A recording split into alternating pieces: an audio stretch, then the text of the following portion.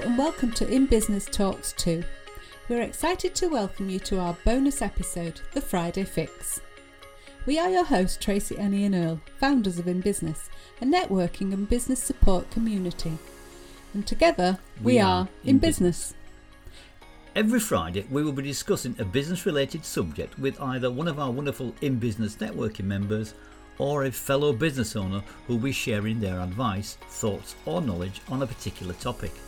Oh, and make sure you listen to the end of the show to hear our guests tell us about their favourite networking tip. This week's episode is called No Jab, No Job, and our special guest is Sarah Bradley of the HR department. So sit back and enjoy. So hello everyone and welcome. We are delighted to welcome our guest this week, Sarah Bradley. Welcome, Sarah. Morning, Ian. Thank you very much for having me join you on your podcast today. Thank you for being here this morning. It's good to have you on here. Pleasure. Today we're going to be talking about the hot topic of jab or no job. That's referring to the COVID coronavirus vaccine and whether or not we can actually ask our employees to have the vaccine before they return to work or for them to attend the office. Oh, that sounds pretty topical at the moment, doesn't it? Yeah, a bit contentious as well. Yeah. It certainly is, and it's been in the press. There's been a few well-publicised companies suggesting that the vaccine should be mandatory for their employees or their workers.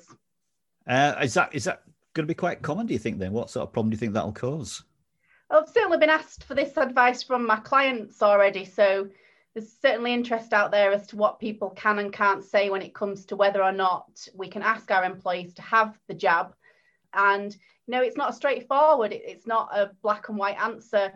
I could actually say that it is an easy answer because there's lots of individual rights when it comes to whether or not we have to take medical treatment.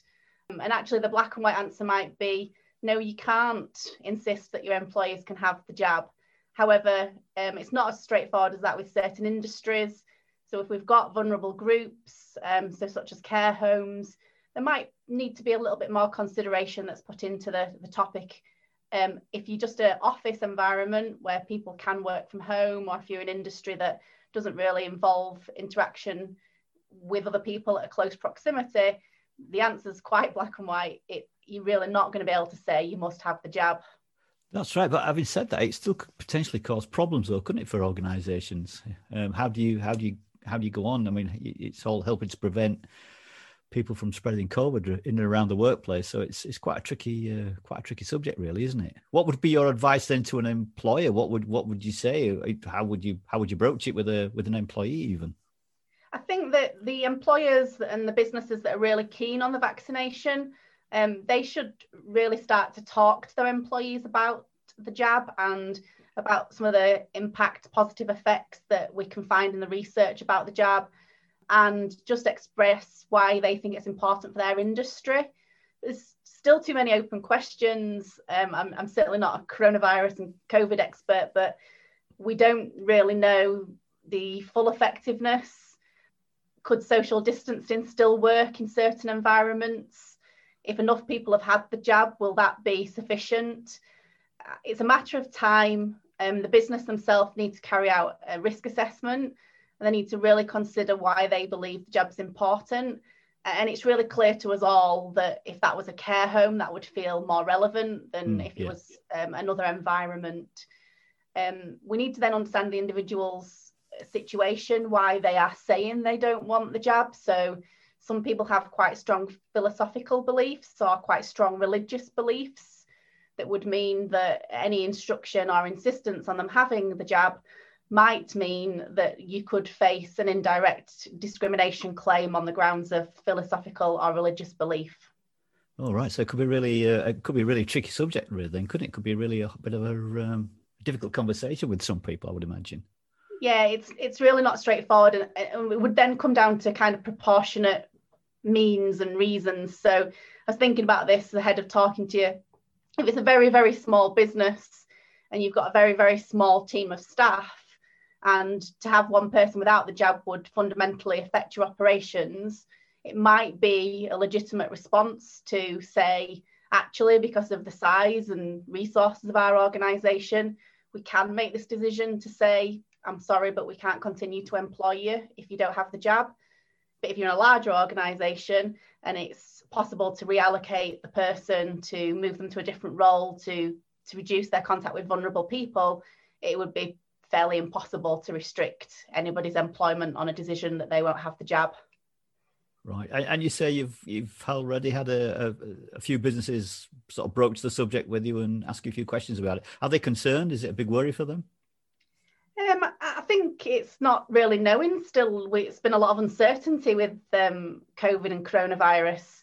Some people's individuals' beliefs as business owners, or there are members of staff that might be saying, I'm not coming back if everybody doesn't have the jab.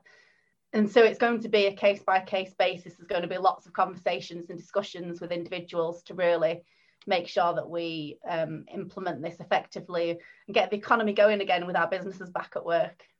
I mean, I could see there being quite a few tribunals over it, and maybe people's view on it not being respected for certain reasons and causing all sorts of trouble in the workplace. Yeah, it's got the potential. I mean, there's quite a lot of legislation to support the individual. There's actually a medical act which states that you can't make or ask or instruct somebody to have medical intervention against their wish and their will. So that's an interesting one. That's kind of within our human rights. Yeah. But it may not mean, so you can't insist somebody has the vaccination, the jab, but it may not mean that completely removes the ability to be able to dismiss somebody from their job. Like I said, if it's a small organisation and it's going to be difficult to work with the situation of that person not having the vaccination, it might be a reasonable response. It's going to be on a case-by-case basis. There's going to be lots and lots of conversations taking place.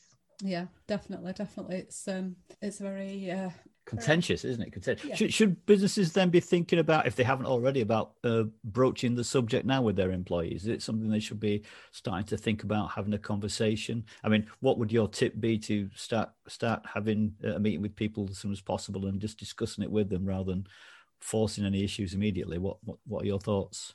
I mean, there's also data protection as well. So when we say about conversations, to get to the extent of saying, well, I've got 30 employees and I'm going to make a list of who's had it and who hasn't, containing that information on a list in that way is subject to data protection regulations. Of course, yeah, forgot about that. Yeah, there's all sorts in there. It's a real it's a minefield, isn't it? Yeah. The person doesn't even have to, you can't oblige somebody to give their medical information without justification. So we can only ask for medical information with consent. If somebody doesn't want to give the consent, then another can of worms for us to think about there. But what should we do? We should be open about our business view as a business owner and maybe start to send some educational information around about what the vaccine involves, what information we can find. But people don't have to tell you, have they had the jab, haven't they had the jab. It's an interesting one, it really is. Yeah, I think you're going to be kept fairly busy up this next year or two then, Sarah, with what's going to be happening and with the jab or no jab situation. It's a little bit like when some employees didn't want to come back to work when we came out of the first lockdown. And it's a case of just looking on a case-by-case basis, understanding that individual's reason for why they've got their view, and just trying to work together to come to a reasonable resolution. And that's kind of the fundamentals of all employment law and HR management, understanding the person's individual position. You can help them do that, can't you, Sarah? Absolutely, yes. Great. Lovely. Of course you can. If anyone does want to get in touch with you, Sarah, would you like to just tell us your email address or your website or whatever, or telephone number, just to broadcast it out there so people can get in touch if they do have an issue about the jab or no jab situation or anything HR related, of course? Yeah, contact me on sarah.bradley@hrdept.co.uk, and my website's really easily to find. It's the HR department Leeds. Lots of information on there if people want to register for the newsletters. There's some free resources on there as well. So yeah, great for any business owners to get in touch.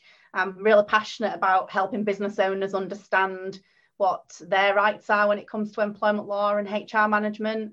Sometimes it can just feel like there's lots of legislation out there and it's quite difficult to understand So any business owner that's kind of scratching their head wondering what direction to take when it comes to a people decision, just give me a call, drop me an email. That would be great. So yeah, sarah.bradley@hrdept.co.uk. Excellent. Thank you very much, Sarah. Thank you. And just before we leave, I believe Tracy's got a question to ask you. Oh, yes. We know you're a notable networker. Do you have any tips for our networkers out there? Yeah, get involved. So networking was new to me when I set up my business, and I managed to just get involved. So by that, I mean, if somebody asks you to be a visitor host, then do it. Because if you're the visitor host, you're the person that's got the excuse to welcome the guest and say hello and ask them who they are. And that might not feel so natural to everybody. So if you've got a defined role, maybe take an active role in being group leader if there's breakout sessions or if there's discussion groups. So my tip is, even to those that are feeling a little bit frightened or nervous about networking, just get involved, give yourself a role that means that people know who you are and that they'll come to you and start a conversation. Even, as I said, if that doesn't feel natural to you.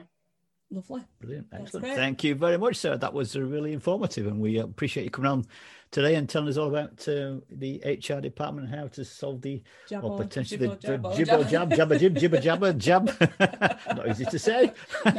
The jab or no job. The jab or no jab, of course it is. Thank you, Sarah. We really appreciate that. It was very kind of you and good to have you on the podcast. Take care. Thank you. Cheers, thank you. Bye.